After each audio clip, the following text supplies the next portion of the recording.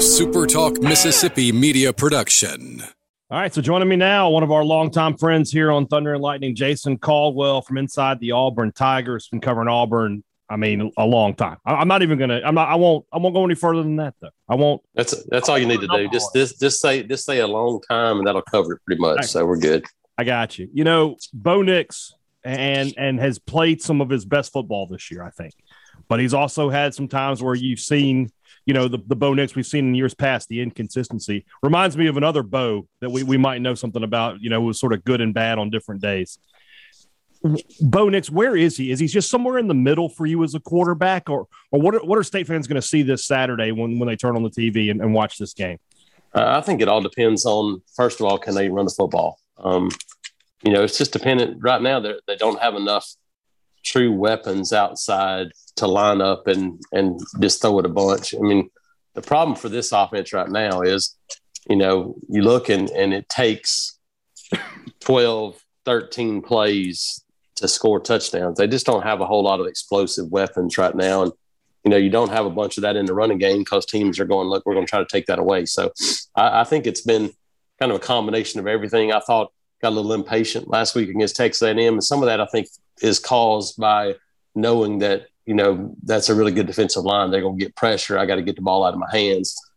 When you do those things, sometimes you got to get your guys outside to make a guy miss. And instead of it being a 5-yard gain, turn it into a 15 or 20-yard gain. They just don't have a bunch of those plays right now. So it's put a lot of pressure on them to really almost be perfect at times. And that's hard to do.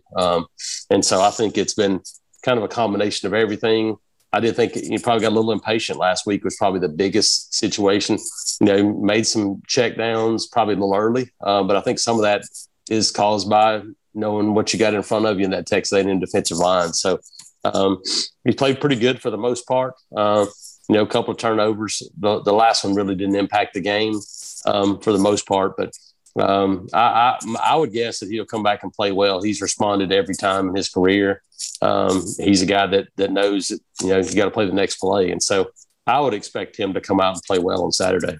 It's crazy how much of everything you just described, I could have answered that question as Mississippi State. Absolutely. I think it's a different offense, but it's the same situation to where you look at a team going, man, when you have to throw 13 6-yard passes to score touchdowns, it makes it really hard. It does. Yeah, and that's something, and the lack of explosive plays, the time of possession. I mean, State leads the conference, I think, in time of possession, but they do it, you know, throwing the ball 55 times a game, which is just, for guys like you and me who've been around football as long as we have, it's tough to wrap your mind around that a passing team could control time of possession like that, but they can.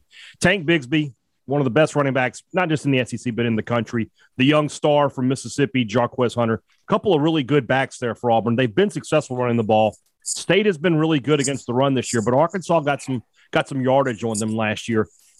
How do you like that matchup for Auburn? Yeah, I really think this is a team that almost has to play backwards at times. Mississippi State plays backwards. They throw the ball to set up the run. Auburn's not going to throw it 55 times to set up the run, but I think you got to show teams that you're able to, and Auburn did it really good against, especially Arkansas. They did a really good job of stretching the field early and making them respect, you know, throwing the ball down the field. And I thought it loosened some running lanes up. It's the same thing you have to try, even though Mississippi State's corners are good. I think it's the middle of the field that Auburn's going to have to try to make some plays in. And but, you know, I think they know they got to run the football. How much you give into it, and you can't run up against a brick wall. And you know, this is an Auburn offensive line that, you know, you had a starter out last week in Brandon Council. They're a group that you kind of are what they are right now. They've been playing for 2 years. They played solid, and they've improved this season in this offensive scheme. But this is not a scheme where, you know, you feel like you're going to go out there and all of a sudden run for 300 yards. I do think that one of the keys for this team to being able for Tank and Jarquez to get going is for Bo Nix to be involved in the running game. And that Texas A&M made that tough last week. I think that's a key for them. When he runs the ball well, they run it well, and then it opens up more of that passing game. Yeah, the passing game, you know, the receivers, that was a question mark for Auburn coming into the season. You lose Seth Williams, you lose Anthony Schwartz. Who of those guys? Who are the guys that have stepped up for Auburn? And if they are going to find some big plays in the passing game, who's going to deliver them for them? Yeah, that's been the problem. The inconsistency at wide receiver.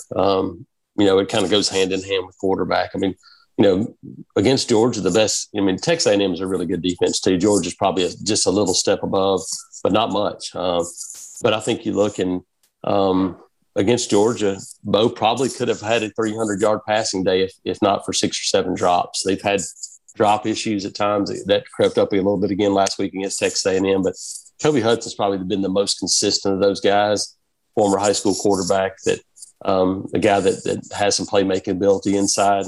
Demetrius Robertson's made a couple of plays down the field. Javarius Johnson's made a couple of plays down the field, but nobody has established themselves as, hey, here we go, other than probably John Samuel Schenker, who, just like Mississippi State's got to play some tight end and plays a little baseball as well. He's probably been the most consistent of the pass catchers. Auburn, they've thrown the ball more to the tight ends than they have probably in the last 20 years this season. That's a big part of what they do. But outside it, Kobe Hudson's probably been the one consistent guy, but nobody stepped up as a guy that you look at and go, man, we got to make sure we know where that guy is at all times. They haven't really found that guy yet. Columbus actually gave up football this year. He figured I don't blame him. There was no spot for tight ends in this. Well, yeah. No, that's it. Yeah, he had two reasons why. The offensive line, State runs that 3-3-5. They're super aggressive. Auburn's offensive line, I thought, was a strength coming into the season for the Tigers. How have they delivered so far this year? Yeah, they played well at times. There's just not an offensive line that I thought what they were going to be able to do was going to be able to line up and get downhill. That's what they did best last season. They haven't really done that to this point in the year. They've improved in pass protection for the most part. Some of that's because you look back there and Bo Nix is a hard guy to get a hand on. He's a guy that can run and make plays and make guys miss.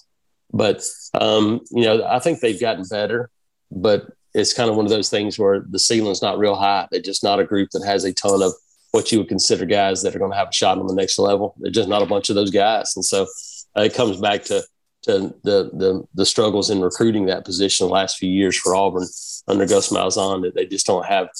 You don't have a guy that looks. Not many guys look out there and find an Evan Neal on an offensive line, but you don't look out there and see a bunch of those guys that you go, man, that guy's going to have a chance to make an NFL roster. There's just not a bunch of those right now for Auburn, and because of that, again, it makes it where you have to dial up the right play at the right time, the right situation, when you get those, they've worked out pretty well, but it's hard for them to manufacture a whole bunch.